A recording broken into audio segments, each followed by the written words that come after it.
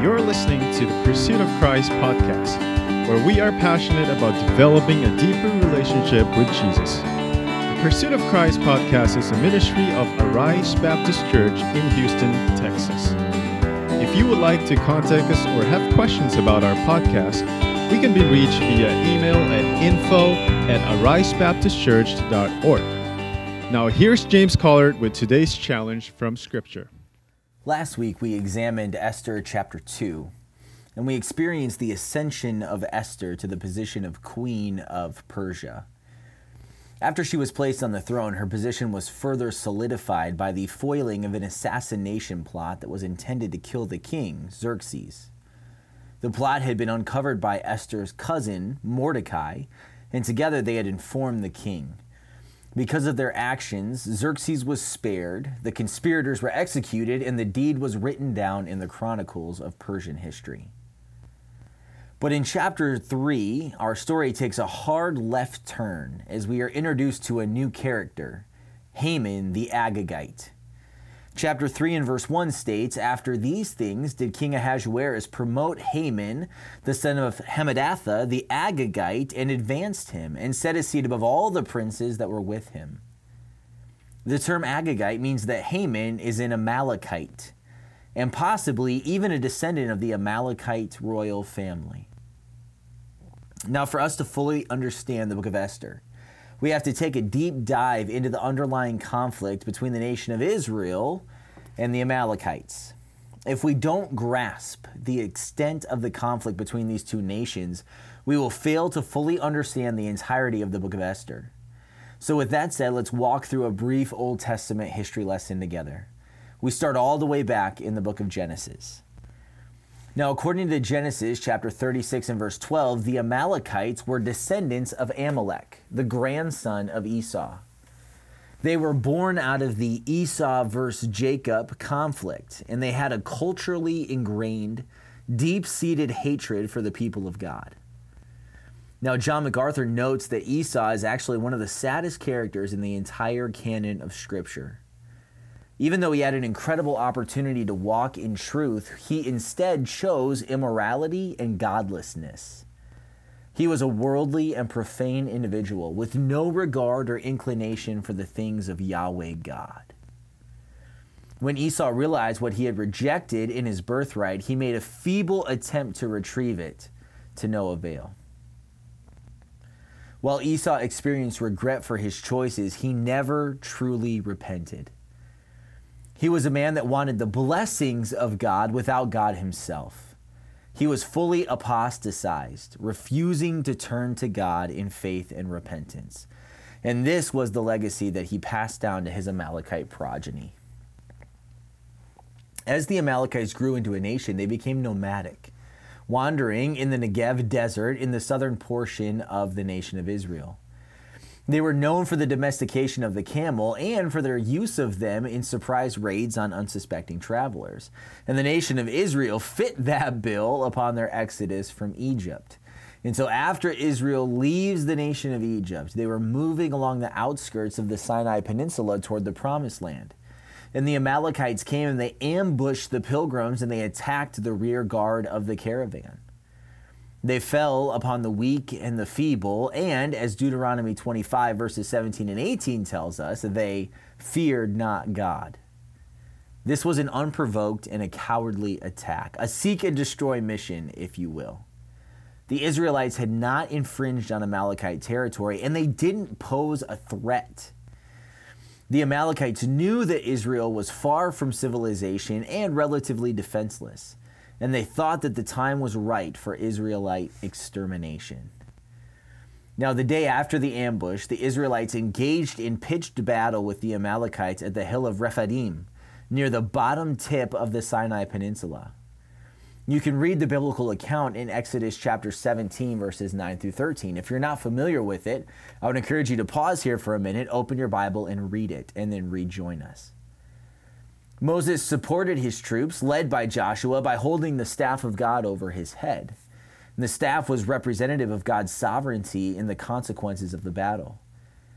We know that the Amalekites were militarily superior because whenever the staff dropped the warriors of Israel began to lose. But with assistance from Aaron and Hur, Moses was able to hold the staff of God high throughout the day, and the Amalekites were eventually defeated. After God won the victory, he commanded that the deed of the Amalekites be written down for remembrance through future generations. The godless Amalekites were now to be counted among the Canaanites, part of a culture fit for extermination. Joshua would pass on to his successor the obligation to exterminate the Amalekites, for God had declared total, the Hebrew word here is herem, he had declared total herem warfare on the Amalekites. Now we need to take a quick aside here and talk about herem warfare just a little bit. There are several strict rules governing herem that God put into place. First, Israel was not allowed to maintain a standing army. A potential soldier was invited, even actively encouraged, to stay home, because God desired only those who wanted to be used by him. Second, soldiers were not allowed to be paid for their service. They were going to war as agents of God's judgment and not for personal gain. Thus, soldiers were not allowed to take spoils or plunder. And that's exactly why Achan was executed for stealing from the battlefield at Jericho. He took what did not belong to him. He was a member of the Israelite army that was conducting herem, and when he stole, he was violating this command. Third, herem warfare was only fought for the conquest or defense of the promised land. So there's a very specific time and place for this type of warfare. Finally, holy war, this herem war, could only be launched at the command of Yahweh God and announced through a prophet of God. And that's exemplified when Samuel, the prophet, comes and announces the commencement of the herem warfare against the Amalekites in 1 Samuel chapter 15, verses 1 through 3. Notice also that it was Yahweh God himself who did the fighting during a herem war. Deuteronomy chapter 20 and verse 4 states, "For the Lord your God is he that goeth with you, to fight for you against your enemies to save you." So God is the agent of this warfare, and he is fighting for his glory. The goal of this type of warfare was the extermination of an evil culture that stood diametrically opposed to God. Once a culture had reached a certain point of wickedness, God could not demonstrate long suffering towards it anymore and had no choice but to bring total judgment. Notice again, Deuteronomy chapter 20, verses 17 and 18. It says this, "But thou shalt utterly destroy them." But thou should utterly destroy them, that they teach you not to do after all their abominations, which they have done unto their gods. So, or because, or so to stay away from the fact that you should sin against the Lord your God. So God is helping to protect the nation of Israel by conducting this herem warfare against the Canaanite and the Amalekites. God wants to make sure that his glory is exalted, that his people are passionately pursuing obedience to God rather than walking after foreign gods and idols. So that's the command, and that's herem warfare in a nutshell. That's what it looks like, and that's the purpose. But the time of God's herem warfare against Amalek was not yet ready to be completed. At the time of Israel's entrance into the promised land, Moses commanded the people to remember the transgression committed against them. And according to Deuteronomy chapter 25 and verse 19, at the appointed time, the Israelites were to, and I quote, "blot out the remembrance of Amalek from under heaven." Why? Because of their attempt to exterminate the people of God. Now, why does God delay here? Well, the only reason that I can give you is it's strictly due to the sovereign, long-suffering, and patience of God. And by waiting, God is extending grace to the Amalekites and giving them an opportunity to repent. But instead, the Amalekites chose to spurn God's gracious patience, and instead they tormented Israel during the days of the judges. In Judges chapter 3, they were part of the coalition of raiding nations that attacked Israel after the death of the judge Othniel, and they enslaved the Israelites for 18 years. The Lord eventually brought deliverance through Ehud, the left-handed judge, But soon Israel was enslaved again due to their sinfulness and idolatry. The Amalekites are also mentioned as cohorts of the Midianites, who oppressed God's people for 7 years and drove them to live in caves. They had come en masse. Judges chapter 7 and verse 12 tells us that their camels were without number. And they executed a scorched earth campaign which left the Israelites completely impoverished. Finally, God chose to throw off their oppressive yoke by the hand of Gideon. So finally, during the reign of Saul, the first king of Israel, God deemed the time right for his harem warfare against the Amalekites.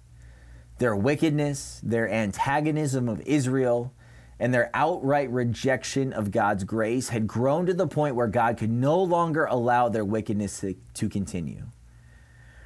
Saul, who was noted for his military prowess and leadership, was ideally suited for carrying out this task of divine judgment. And he amassed an army of 210,000 Israelite warriors, and he ambushed the Amalekites in the Negev desert. The attack was incredibly successful, and yet Saul disobeyed by keeping many of the best animals alive, as well as sparing the life of Agag, the Amalekite king. This was self-serving, selective obedience, which was, in fact, disobedience. By failing to completely destroy the wickedness, Saul increased it by, according to 1 Samuel 15:19, doing evil in the eyes of the Lord. Because of Saul's disobedience, he was removed from the kingship of Israel and was no longer allowed to act as God's hand of divine judgment. The Amalekites were not utterly destroyed as God had commanded, and because of Saul's sin, their wickedness was allowed to endure. David, the anointed king of Israel, picked up the mantle of warring against the Amalekites due to Saul's inability to serve as the instrument of God's judgment. So we see David raiding against the Amalekites, and he eventually met them in pitched battle in 1 Samuel 27. David attacked Amalekite raiders who had invaded portions of Israel. He attacks them with a lightning strike, and according to 1 Samuel 27:17, he fought them from dusk until the evening of the next day. Now this attack all but wiped the Amalekite army off the face of the earth, and they are not mentioned as a military opponent of Israel until the time of King Hezekiah. And that's really where we see the final fall of Amalek as a people group. It's listed in 1 Chronicles 4:42 and 43. It says, "And some of them, even of the sons of Simeon, 500 men, went to Mount Seir. And they smote the rest of the Amalekites that were escaped and dwelt there unto this day." So what's happening in this text is that the tribe of Simeon was expanding to inherit the promised land that was rightfully theirs. And they fought these Amalekites that they found that had escaped the campaigns of David and Saul. And after this brief mention, the Amalekites are no longer listed in Scripture as a people group. So this, in a nutshell, this is the historical conflict between Israel and the Amalekites. God had declared eternal harem warfare on them, but because of Saul's sin, Israel had not obeyed. The remnant in Israel, to whom Esther was written, would have felt an immediate sense of foreboding by the entrance of this character, Haman, the Agagite. Here is a proud, bitter enemy of God who had survived and endured. Here, the generational consequences of Saul's sinful actions come full circle and threaten the very existence of God's people. Here, the enemy of God is now elevated to a position of power, second in command of the entire Persian Empire, with both the authority and the anger issues necessary to exterminate an entire nation from off the face of the earth. Every Israelite reading this story would have felt the tension, the angst, the trepidation of this character being promoted to this position. And if you and I are going to read the book of Esther and understand it in the way that the original author intended, we need to experience this same sense of foreboding. Next week, we'll pick up our story in Esther chapter 3 and verse 2.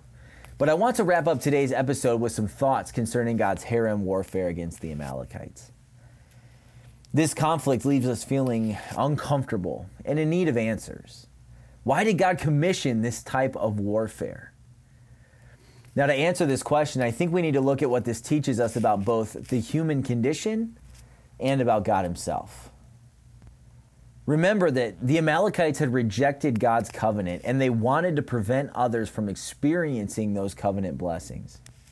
They violently and aggressively sought to afflict the people of God and to wipe them off the face of the earth. Because of their opposition, God declared eternal war on them. Now, you bring that truth into the New Testament context, and we see that, apart from Christ, you and I are the enemies of God. According to Ephesians chapter 2, verses 1 through 3, those in their sin are actively working as agents of the devil, conformed to the world system and living entirely for self-gratification. Because of this, those living apart from Christ are children of wrath, or more literally, under the wrath and condemnation of Almighty God. This is our human nature and position apart from Christ. Only through Christ can our status be changed from that of enemy to that of a son. We are also reminded that sin has disastrous, even generational consequences. Consider Esau. He spurned the covenant blessings of God.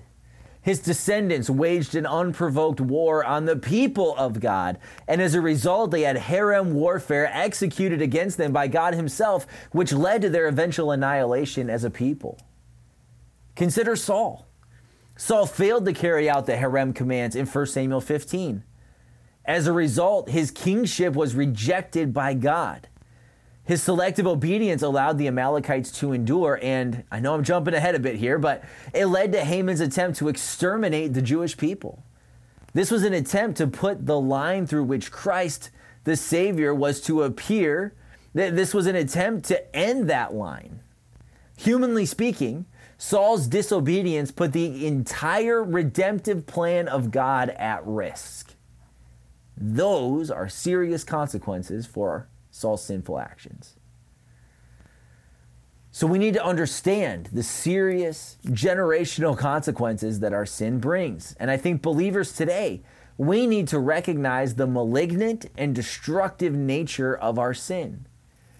This is why the Apostle Paul tells us as believers to mortify or put to death our sinful fleshly lusts in Colossians chapter 3 and verse 5.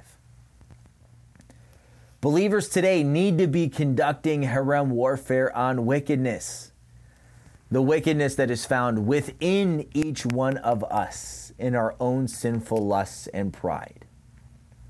We need to be waging war on our sin nature, putting our own fleshly enemy to death.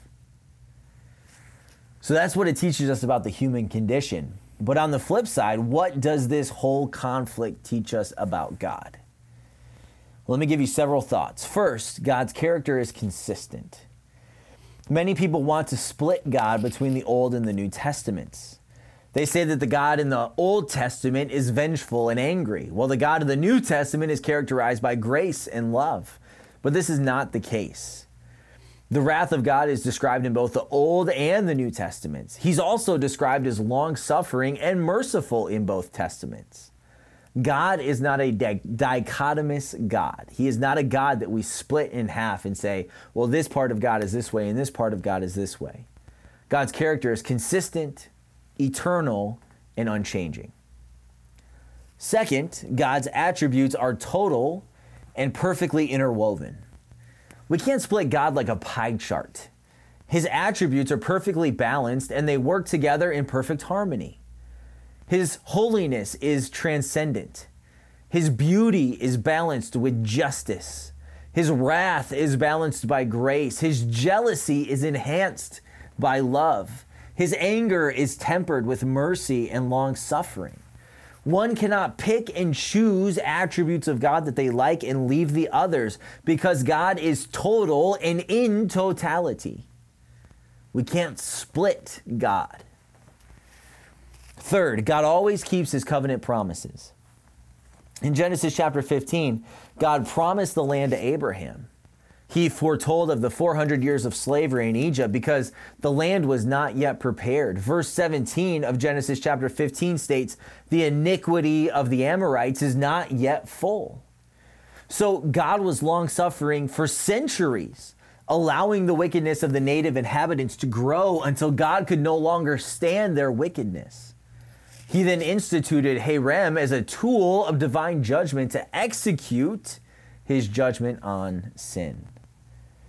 The Amalekites were included in Haman because of their repeated, violent, unprovoked attacks against Israel. They were determined to wipe out the people of God. And because of this, the Amalekites were not just a threat to ethnic Israel, but to the salvific plan of God for all other nations. As the descendants of Esau, the Amalekites had despised the covenant of Abraham, and they were determined that no one else could have access to what they had rejected. Because of this, God brought the force of his divine wrath against them. God always keeps his covenant promises. Fourth, and finally, we must remember that God's wrath is to be feared and reverenced. God's wrath is always in proportion to human sinfulness. But we as sinners fear it, as we should, because we have fallen short of the glory of God. And as apart from Christ, we are under divine condemnation.